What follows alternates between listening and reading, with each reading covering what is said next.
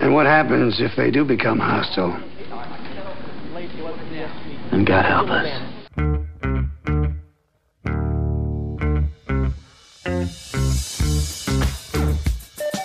TGIF, it's Manson Mitchell with Gary Manson, Suzanne Mitchell. A double shot of good conversation with great guests to jumpstart your weekend. Manson Mitchell, you're on the air. Thank you, Eric Kramer. Hi, everybody. Early happy Halloween greetings to you. I'm Gary Mans. I'm Suzanne Mitchell. Together we are Manson Mitchell in your ears for the hour as we anticipate Halloween, and we get to spend this pre-trick-or-treat time with our buddy, our producer, the man who keeps us on an even keel. Why, of course, that is bad boy Benny Mathers with us here. Are you dressing up in any bad boy form? Are you showing up in any costume? I will be on Monday. I don't want to give out too much. Okay, you know, I'm a past winner of a few times. Past winner really? many times. Okay, well, yeah, You said okay. a Go few that go were being ahead. Yeah, modest. stroke the ego a little bit more there. All right. Yeah. Nobody does Halloween like Benny. Yeah, but you know what? I'll be honest. I'm getting up there in the age a little bit there, you know, and just maybe I want the other little kids around here to have some fun too. Sure. Are you the one that answers the door in your neighborhood? Which in Seattle, as our listeners well know, around Puget Sound, Halloween trick-or-treating starts at about 4:30 p.m. Just about right. Or you go to the malls these days. Everyone still goes to the malls. That's always a safe place for the kids. My boys are 11, so they still want to go out and enjoy it for, you know, this year and maybe a couple more years. And then after that, I will probably be staying more at home and handing it out. I loved trick-or-treating. I lived in the city of Chicago. The houses were close together. You could hit them one right after the other. Don't even as fast as you could. So fill that bag. Yeah, so that was the reverse of what happened to us when I lived in Alaska. Houses are much farther apart. yeah. We had to be driven, right, like down the driveways, around the moose. So would you get like 3 pieces of candy? No, yeah, but they were like the big ones. We got like the big ones. So we were taken one. care of. But like, you know, you had to dodge moose and go through snow, you know, this typical stuff like that. Yeah. But then when we moved to Washington, we live in an apartment. Bang. Now that's like loading it up. You go from door to door. It's like from door here to door to in door. an apartment. Go down 2 stairs. Wow. Door, 2 more stairs. Door. It was great. Kids and candy. Yeah, I love it. So we are going to talk to Carl Petrie today.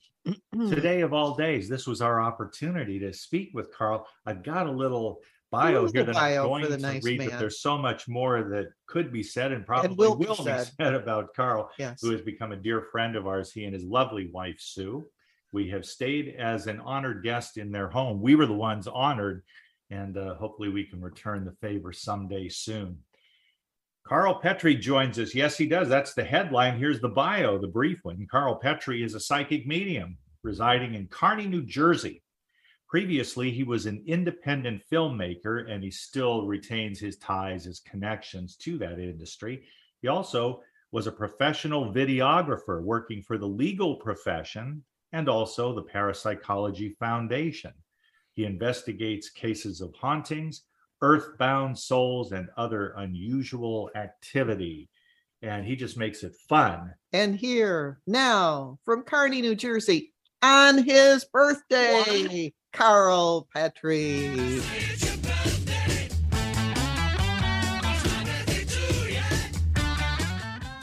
What an intro. I love it. And I should add that birthday greeting and song was provided by Ramon Raquello and his orchestra. And why would I say such a thing? Why would you say Ramon Raquello? Because that is the subject of today's show that we are very excited to talk with Carl Petrie about. I wonder if any of our listeners were around in October 30, No. 1938. They weren't, No. you know, and now they've come full circle to be Manson Mitchell listeners. No, you don't think so? No. I guess I don't either. That's why we're telling the story today, or Carl Petrie is.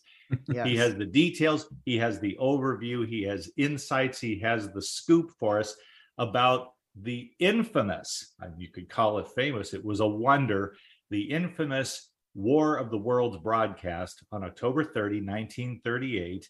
Orson Welles, who was a young genius at that time, masterminded a broadcast that will resonate throughout the history of the medium, no doubt about it. And it has implications for society, as we're going to discover in our conversation with Carl Petrie.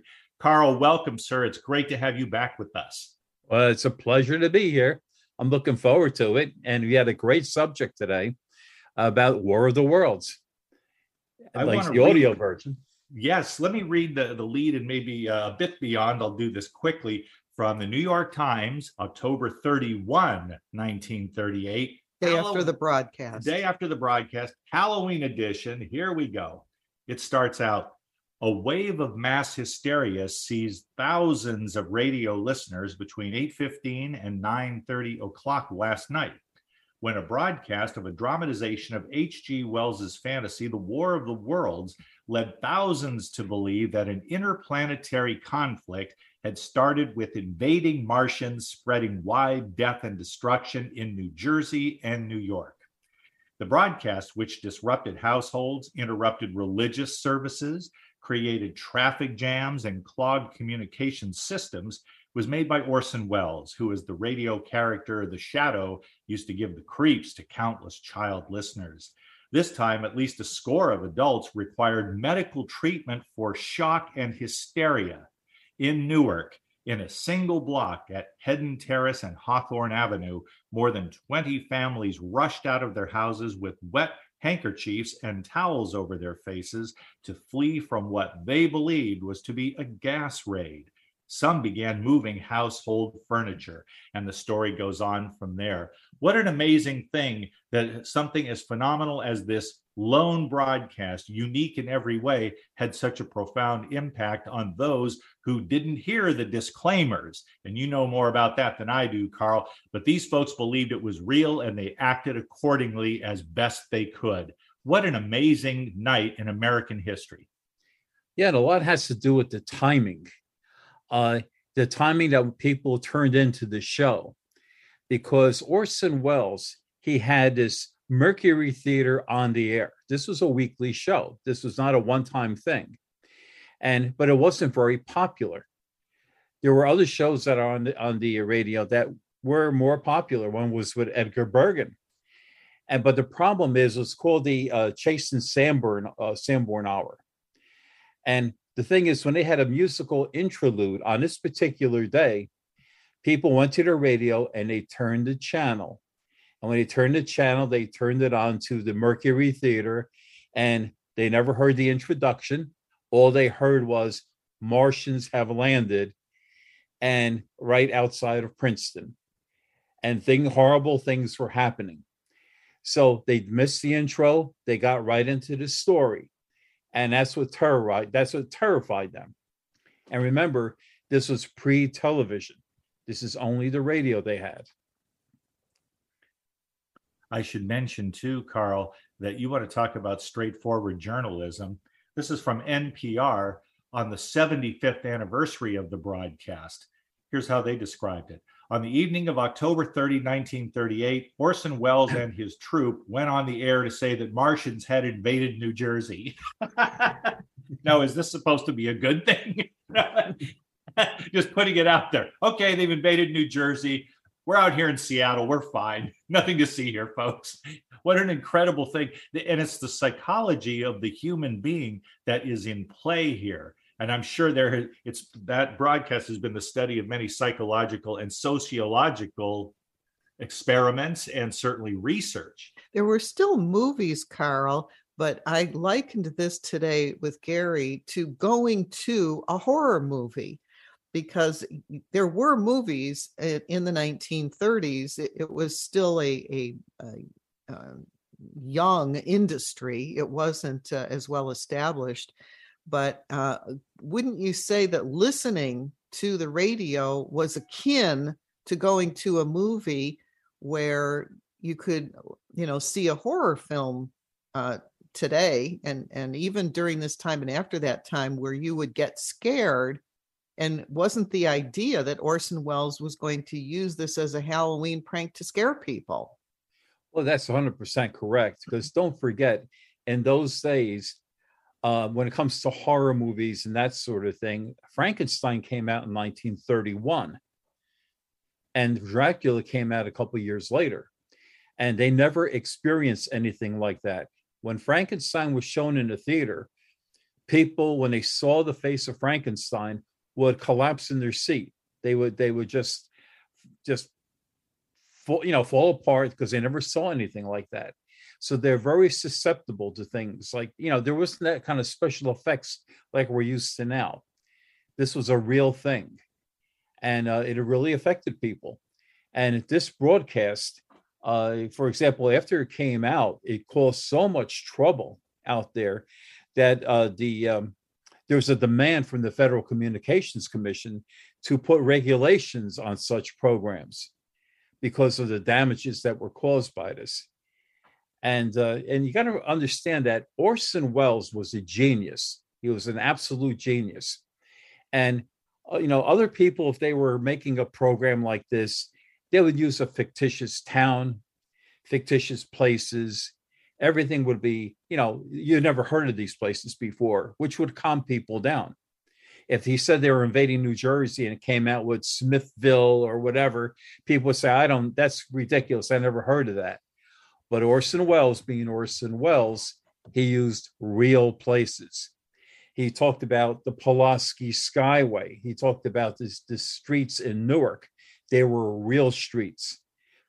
He was talking about different, like the hotels or whatever. These are the Watchung Mountains.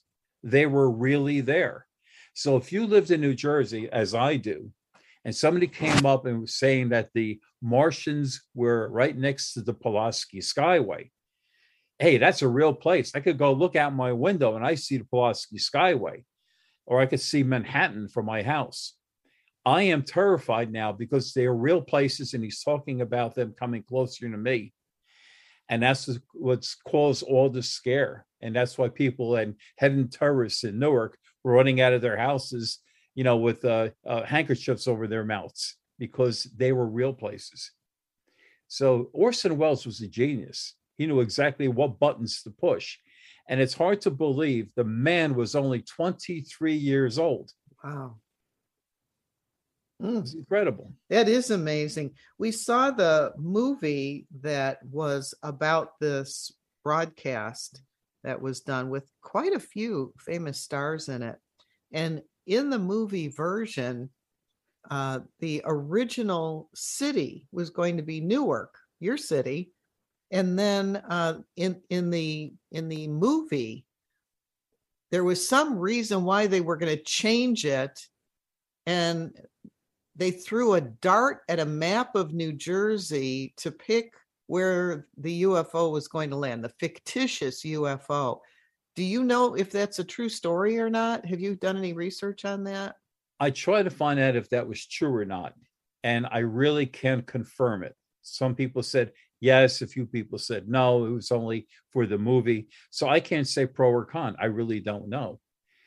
But for them to pick out such a small, out-of-the-way place, I tend to sort of like lean towards, they probably threw a dart, because Grover's Mill is not a very popular place. It's a very small town where the Martians were going to land.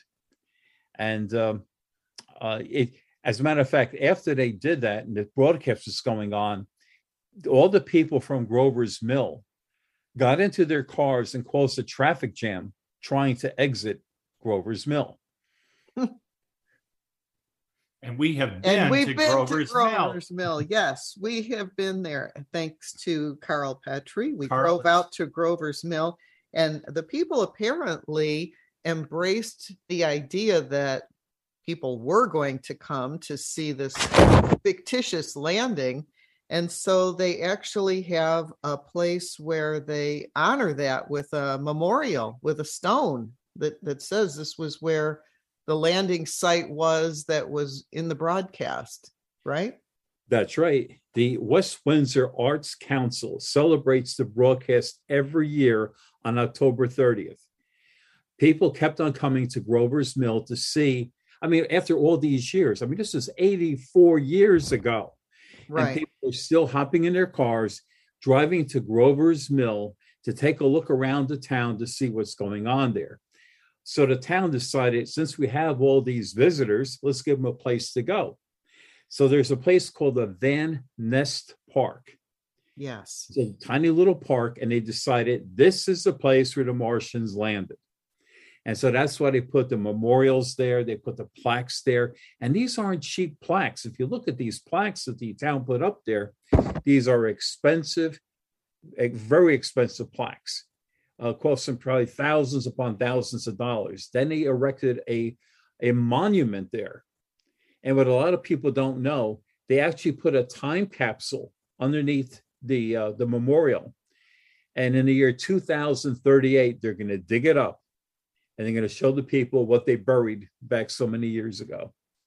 Now that's interesting. It is a big thing. Yeah. Yeah, it's a big thing. And of course, the Martians did not land there. But the fact that that little town decided to embrace that idea and say, well, all right, we were just, it was a dart throw and they picked us, and to be able to capitalize on that, I think is like a wink and a nod and a good sense of humor that they did that. And it gave us a place to go to say this was the named place. It was actually just a name on a map as part of the radio play, but interesting that it didn't turn out to be Newark, and yet the Martians were moving between Grover's Mill and Newark and New York City in the play itself. Right. Now, Grover's Mill, if you looked, westbound on out of Grover's Mill, just about maybe 6 miles is the campus of Princeton University. It's right there. Right. So if you happen to go to Princeton, just to visit or whatever, you only turn your car around and just hop over the highway, and there's Grover's Mill, and you could see everything. But you would think, well, this only happened in the United States. That's all they, that's where all the happening was, and that's where the people got excited. Because it caught the attention of no other than Adolf Hitler. He found out about this. And Hitler made a speech on November 8th in 1938 in Munich. And he said, the effect of this broadcast on the American public is evidence of the corrupt condition and decadent state of affairs in democracy. Well, Adolf has spoken. So obviously he didn't care for it. And I love the tie-in in a movie that was called The Night That Panicked America. It's about this broadcast and the effect that it had. And they're just as important, the orchestration of it. Orson Welles, unarguably a young genius who went on to become an older genius, known for many, many things, a creative genius for sure. And when you look at the labored effort on the part of perhaps a couple of dozen people to pull this off, it's amazing to me that they did it in such a way as to attract international attention on the basis of what was clearly said to be, and there's a question at the end of this for you, Carl. It was said this is a dramatization. And a different, I think, at least of H.G. Wells' story. Right. 3, it was almost like they tried to squeeze another one in station break because at the CBS studios, the switchboard was just blowing up. And they tried their best to indicate this is a dramatic presentation. It's a fictional account. But if you weren't listening from beginning to end, you caught it. Let's say you tuned in 5 minutes into this. What would you be thinking? And what would be the safety valve? What would be the fallback for people, Carl, who were actually living in New York City? Because embedded in the broadcast, and I think over the objections of Mr. Welles, Orson Welles, it seems that he wanted it a certain way, but he was under tremendous pressure at the last minute to not provide real name places, hotels and whatnot in New York. So it seems, Carl, that if people were sharp, if they were listening to it, New Yorkers, people living in and around the city, they might realize, wait a minute, there's no such places that, and they would be tipped off to the fact that this was in fact a dramatization and not a news report. Well, exactly, because he wanted to use the name Hotel Biltmore, which is a real hotel. And they said, you can't do that. You can't use the real name of a place in New York City. So he changed it to the Hotel Park Plaza. It sounded good. And people believe, if you were a New Yorker, you could say, hey, that's a new hotel. I never heard of it, but I guess, a New Yorker has so many hotels, so many restaurants, whatever. I don't think they keep advised of everything that goes up there all the time. So they fool them too. And you got to remember about this broadcast is that once you start the snowball rolling downhill, all right, it's hard to keep it from continuing. If you get a neighbor that knocks on your door and says, the Martians are right next to the Pulaski Skyway and they're heading towards Newark, the person's not going to run to their radio and turn it on to listen to what's going on. He's listening to his neighbor. And so that's what happens, is that one tells the other, the phone calls are made saying, get ready to get out of your house because the Martians have landed. So from a little handful of people, or these people listening to this broadcast, it expands to people who never heard it. They just reacted to it. And we have that in today's society too. How many times they react to, well, now we have the internet. Internet comes out with some really crazy stories. And how many people believe it? They never check it. They just believe it. And so it goes to show you, we do it today. They did it back then in 1938. So nothing surprises me about that. Even though we have so many channels, so many ways of communicating now, just look at social media alone, the implications are just immense worldwide.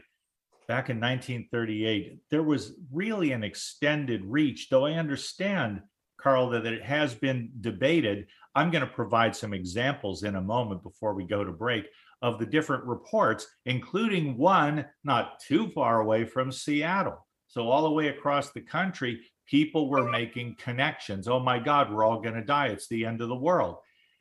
With all of that, I can understand how people in positions of authority, particularly the Defense Department, the federal government, would say, this really is a life lesson for us. And they probably said this in retrospect, when it was going on, God only knows what they were doing or saying. But afterward, they look at this and there was a reaction. There were legal inquiries, and Orson Welles faced a bit of trouble himself. Ultimately, he just went on to a glorious career. But many people thought, this is too dangerous to treat in this manner because of mass hysteria. What if there were a Martian invasion or an invasion from Germany? The winds of war were blowing in October of 1938. And so how do you get control of these sources of information which are relied upon by the American public, even the world at large? How do you do all that and still have freedom of the press, freedom to broadcast, while not wanting to have a like experience in the future, especially with World War II threatening from Europe? Well, that's true. I mean, the thing is, how do you stop it? You can't stop it. Because I don't know if you saw the story today. They said that Jerry Lee Lewis was dead. The only problem is Jerry Lee Lewis isn't dead. They had people starting up memorials, stations were putting together all kinds of stories about his life. And the person that got mostly amused by it was Jerry Lee Lewis, who said, I'm not dead. But here we had all this going on where people don't check anything. They heard a story and they're running with it. And now 1938, what's the difference? And they had some big boogeyman back then, Germany and Japan, and, horrible things were going on. So why not believe it when you heard any kind of a story? There were bad things going on. We heard it and we know terrible things are happening. So when we hear a little bit more terrible things happening towards us, we're gonna snap at it. We're gonna bite on that bait. We still do.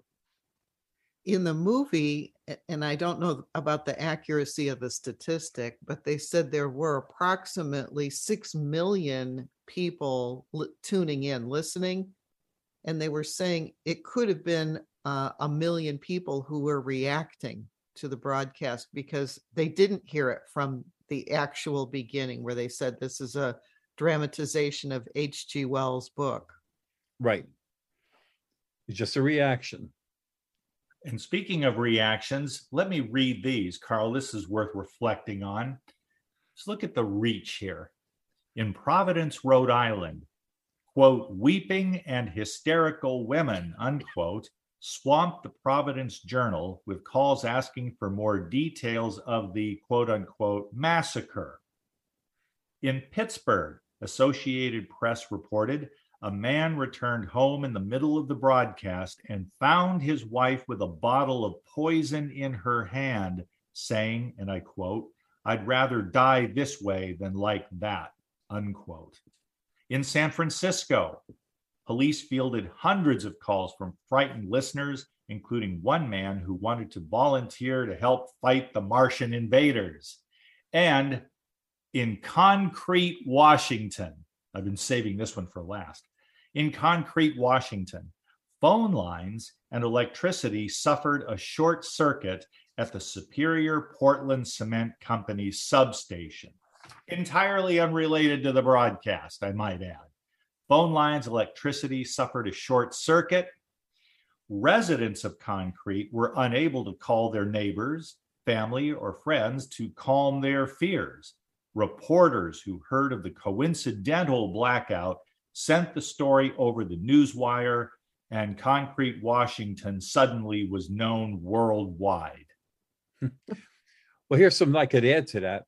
Within 3 weeks of the broadcast, at least 12,500 articles are written about the broadcast. Wow. I mean, that's a lot of writing, and within 3 weeks. And this is what people had available. You went to your newspaper.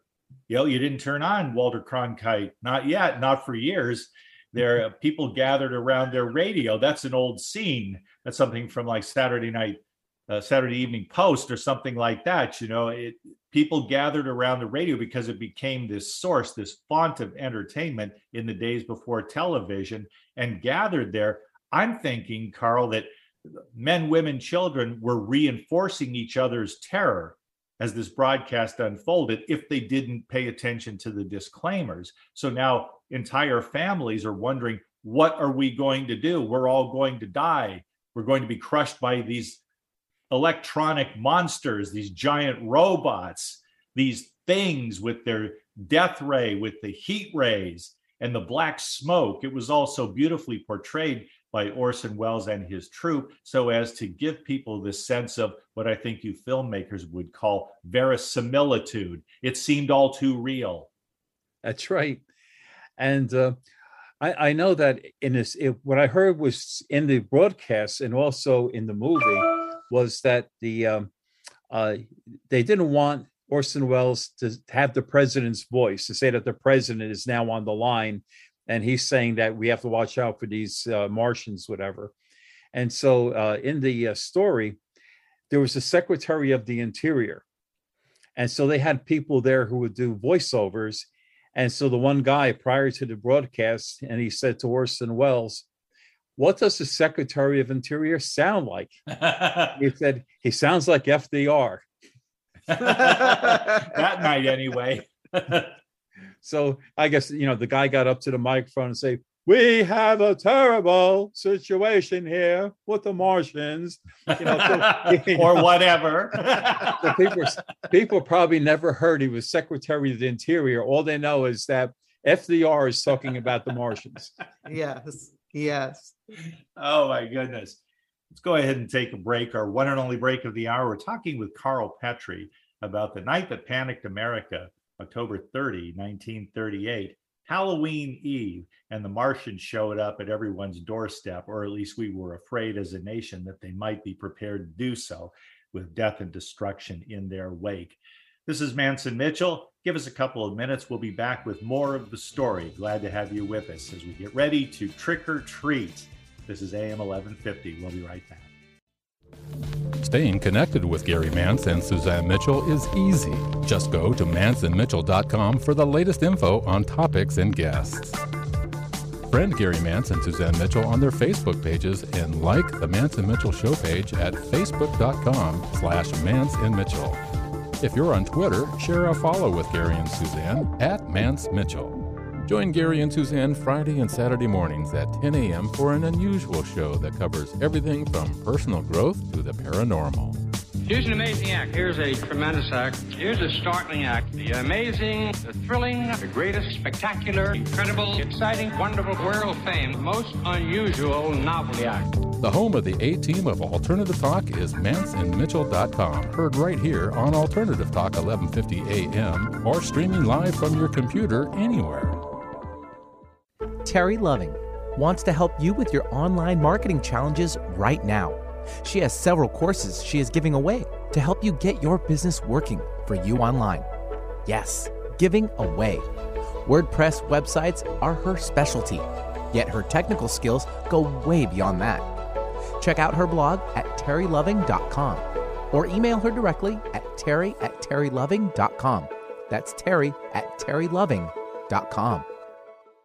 Hi, everybody. This is Anson Williams from Happy Days, and I'm so excited to tell you about American Road. It is the best car travel magazine in the world. They have the most fantastic adventures detailed in each magazine with all your itinerary. We could just jump in the car with your family and have the most fabulous adventures you've ever had in your life. Please get a copy of American Road and start your own adventure. On Friday, Mance and Mitchell welcomed Carl Petrie for a review of the classic War of the Worlds radio broadcast from October 30, 1938, with Orson Welles and the place in New Jersey where the fictional craft supposedly landed. On Saturday, Leslie Rule sets a spooky pre-Halloween tone with stories from her latest book, Haunted in America. Bringing you fascinating talk since 2007. We are Mance and Mitchell, Friday and Saturday mornings at 10 on Alternative Talk, AM 1150.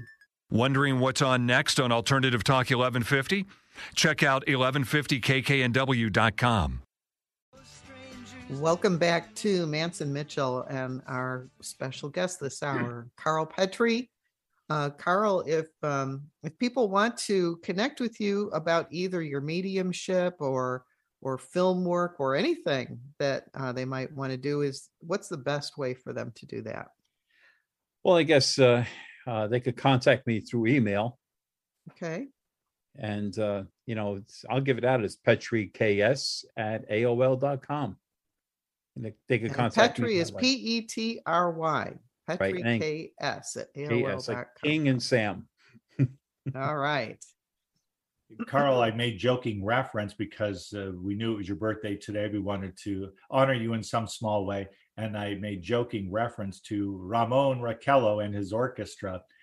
The inclusion of music there with the producer, John Houseman. Remember him? John Houseman from Paper Chase, and who did those ads so many years ago for Smith Barney. There, he worked closely with Orson Welles as collaborators. It seemed that they wanted to lengthen the suspense as excruciatingly as possible in interrupting the music. This was supposed to be a musical program, including some dance music. And then they had the news bulletins, and they came in, and there were interruptions, and there were moments of silence as you waited to find out what happened there, what was the next bulletin. And yet they mixed the music in so that they were attempting at the same time to entertain and to quell fears in this fictional world created by Orson Welles and the Mercury Theater in order to keep people hanging on the edges of their seats, terrified of what was unfolding, supposedly.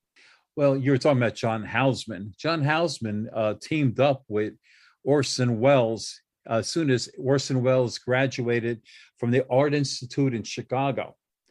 Orson Welles was born in Wisconsin, and he went on to school in Chicago. And when he left school, he found this John Houseman, who was actually born in Romania in 1902. And they got together, and they started to produce Broadway plays, plays. Then it went on to Broadway.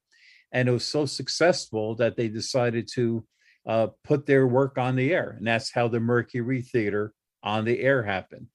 The actual acting troupe that they had was the Mercury Theater. And that's who was on Broadway, like in New York.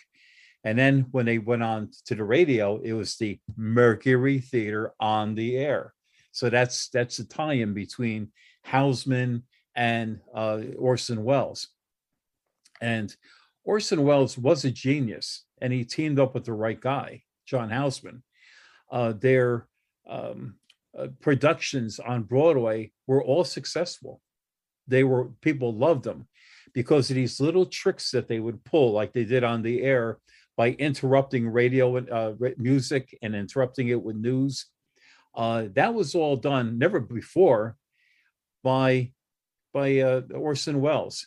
Now, after this was over, of course, he got a huge tongue lashing saying what a terrible thing he did. And he sat there apologetic to the whole thing. Yeah, apologize to it, but you realize now you're an icon.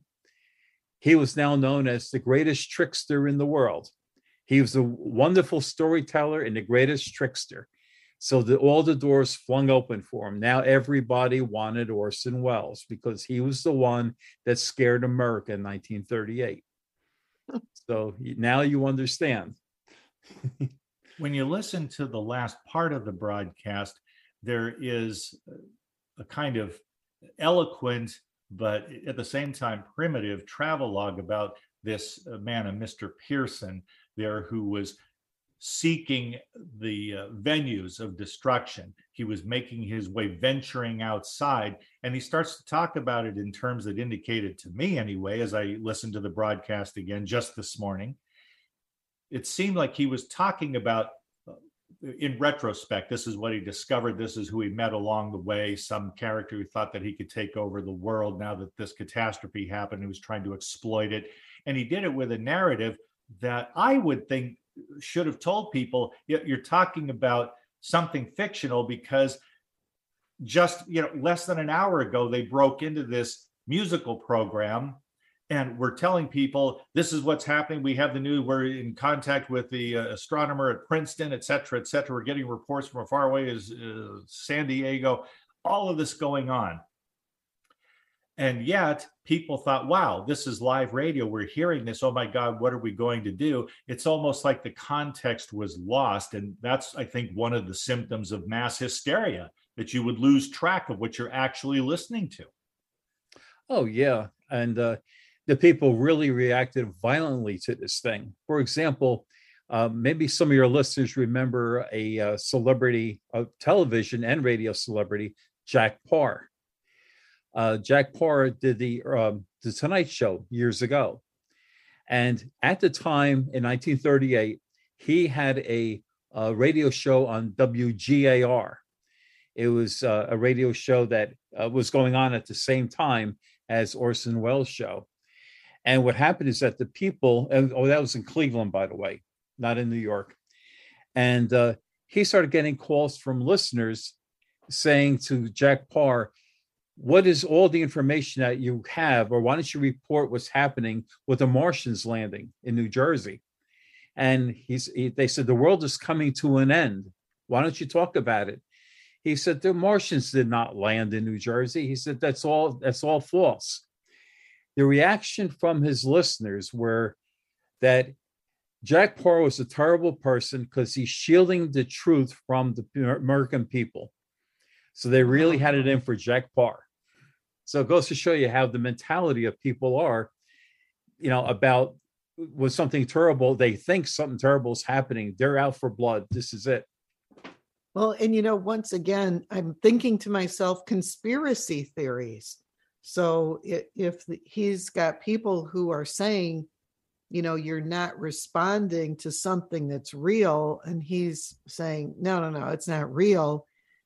Once more, you have a division between what's real and what isn't real, and what is a conspiracy and what is just something imaginary. And as in this year, it's like, wow, it just happens over and over and over again. Well, people want to believe what they want to believe. And unfortunately, so many people look at the dark side as being the truth. And that's why you have conspiracy theories about the John F. Kennedy assassination. They refused to believe that one person killed him. Now, whether he did or not, I don't know. But we're not talking about a small percentage. We're talking about, 60% of the American public believes there was a conspiracy behind that. Yeah. As I said, I don't know if that's true or not, but you see how they go to the negative. They go to the negative portion of things. And we see that today on most anything that's a bit controversial, they always lean towards it's a cover up. The country's doing this. They're trying to shield it from the people. Right. And we live through that every single day, just like they did in 1938. Like they did in 1938. That was the parallel I was drawing as I was watching the movie and listening to the broadcast. And I was thinking, things just haven't changed all that much.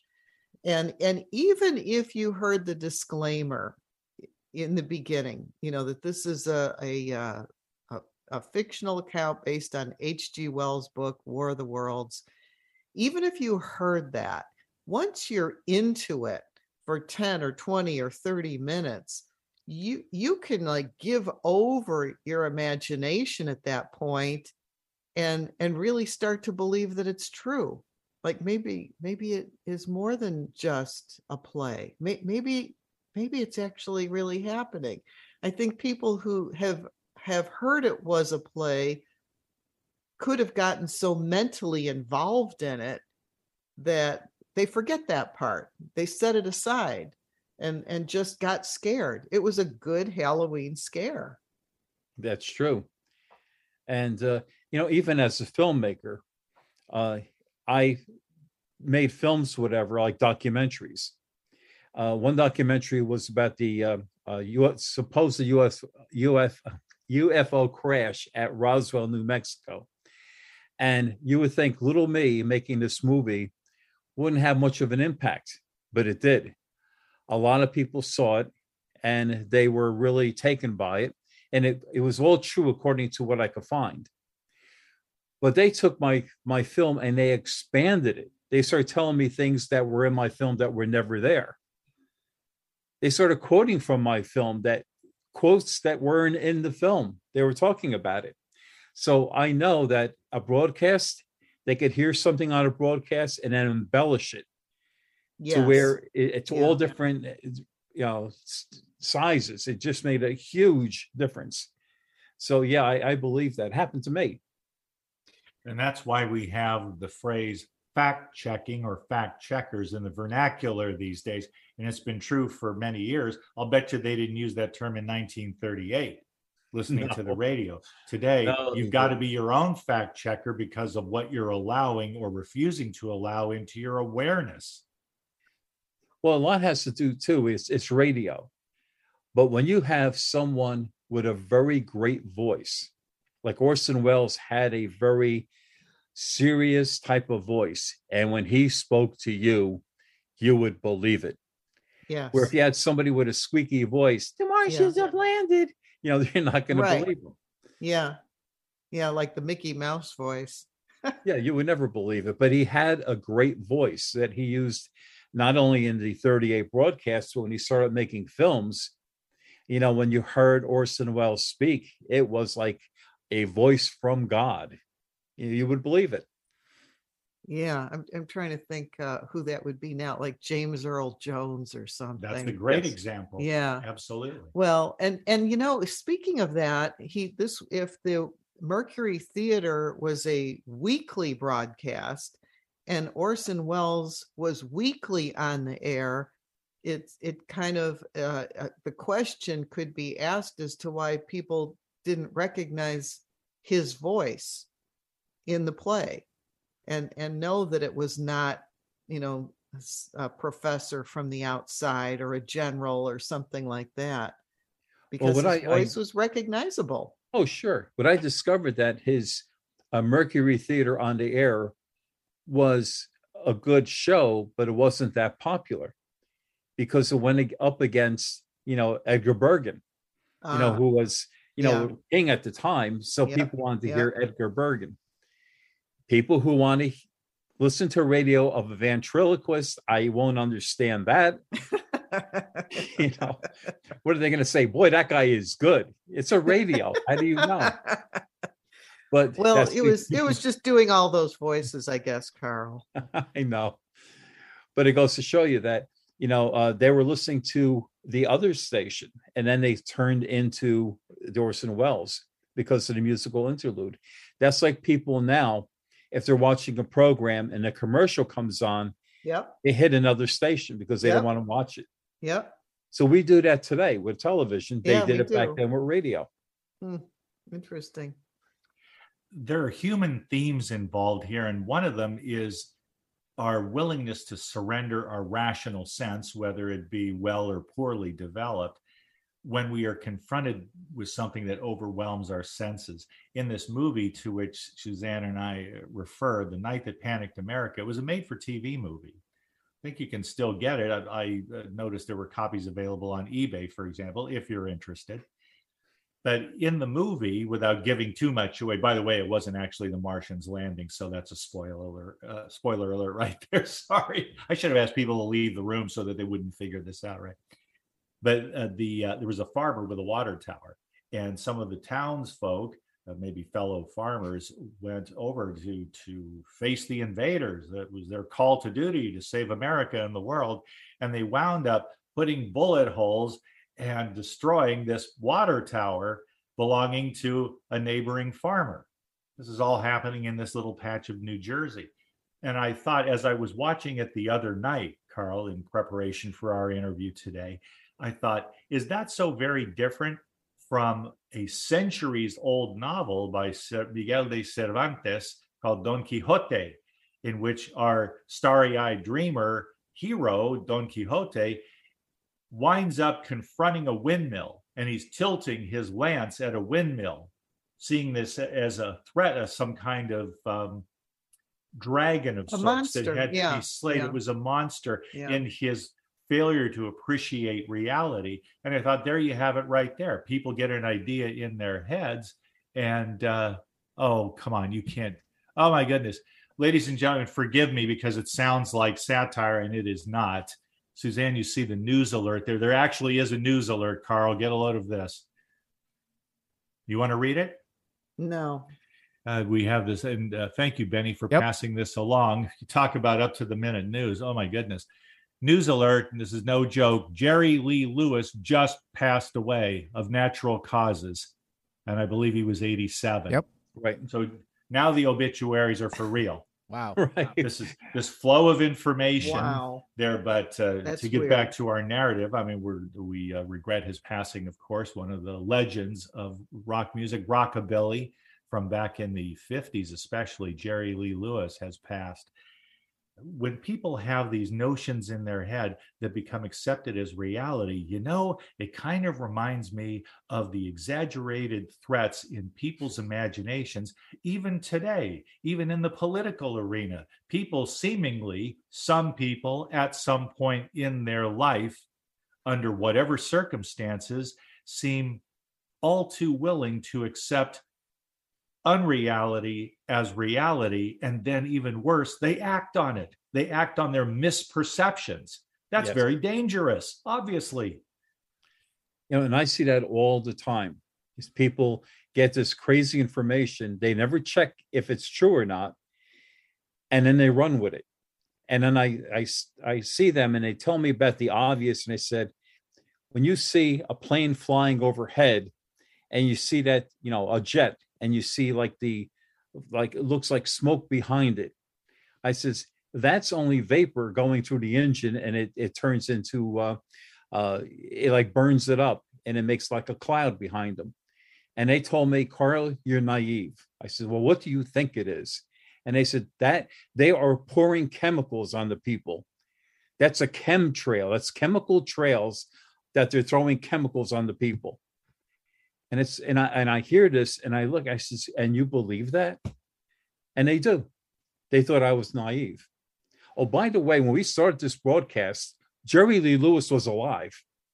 I know. That is just so weird. I know, because you know, I read that this morning, and then Jerry Lee Lewis, you know, was staring into the camera. He says, "I'm still alive." You know, what people will do to make me look bad. They'll even die on you, Carl. Couldn't he wait a day? He says, no, this is my opportunity to make Carl look like a schmuck. And we will not tolerate Carl Petrie being made to look like a schmuck by these Martians or Jerry Lee Lewis or anybody else, whatever. Oh, God. So, Jerry, what are you doing to me?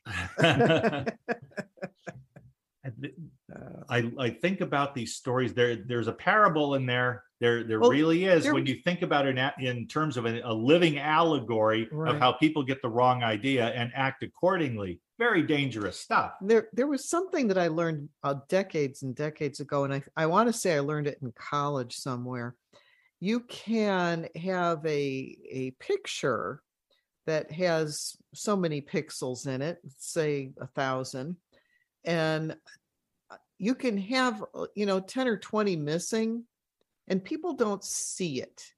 They actually fill in what is missing from what it is that they're looking at. So it's easy to fill in, with what isn't there. And that's always been kind of a curiosity to me. If there is a flaw somewhere in a painting or a flaw in a photo, people won't necessarily see it. They will see what they want to see. They'll see the picture in its entirety and won't think a thing of it. People don't look for those little details about what's missing. Well, that's true. I mean, if you ever saw the film Earth versus the Flying Saucers, if you ever saw that film, it takes place at a air base, and the Martians land there. Okay. Now, if you watch the movie, they show these people at this Air Force base, and they're running up the stairs. And what you see are a tremendous amount of water pipes, huge, big water pipes. And there's pumps and there's big water, and I can't emphasize that enough, how many pipes there were. And what you don't know is that when they were filming this movie, the only place they could find to shoot these scenes was the water company. They went there, and nobody ever thought or ever gave it much thought as, why are there so many water pumps and pipes at an Air Force base? But see, because they're so interested in the story, they bypass everything else. Yes. Yeah. And I tell you, honestly, I missed it too. I never thought of it. And what's really funny about it is when they were making the sound effects, there was a water pump in there that had a bad bearing in it. So it made like this whirling sound. Yeah. And so when they were coming up with the sound effects for the flying saucer, they recorded the bad bearing, and that was the sound of the flying saucers landing at the Air Force Base. And in the last couple of minutes we have here, Carl, so when it came time for Orson Welles' broadcast, what did they use to simulate a Martian craft landing? I believe some of it was they went to a toilet and they put a roll of paper, and they started, like using it at like a trumpet, to make sounds like a whirling, whooshing sound coming from a toilet. And they had a stagehand with a pickle jar, and it had a sufficiently metallic sound. If you held it in the toilet bowl and ran a wire and put a microphone there, and you slowly turned the lid of the pickle jar, it sounded like the opening of some craft, which people in their fear-driven imaginations took to be the Martians landing. Exactly. In motion pictures today, they're called Foley artists, and they're the ones that make the sounds that you see in the movies, and you never think anything about it, because sometimes they're walking on a wooden stage that looks like a desert. And if they really use the sound, you would hear them walking on wood. And you say, why are they walking on wood? They're in the desert. So they take away that audio track and they make sounds like a whooshing sound, like you're walking on sand. So we use Foley artists today. Orson Welles had really some great people doing great audio work on that 1938 broadcast, which made it so believable. And people did believe it by the thousands, and the rest is history. Thank you, Carl Petrie. We wish you and lovely Sue a happy Halloween. Hope you have a good time, and we look forward to your next visit. God only knows what we'll be talking about, but we'll be talking about it with you, and that's what counts. Thanks, Carl. And thank you. Love the show. Love being on it. We'll be back tomorrow, 10 a.m. Pacific, right here on AM 1150. Until then, have a great weekend, everyone.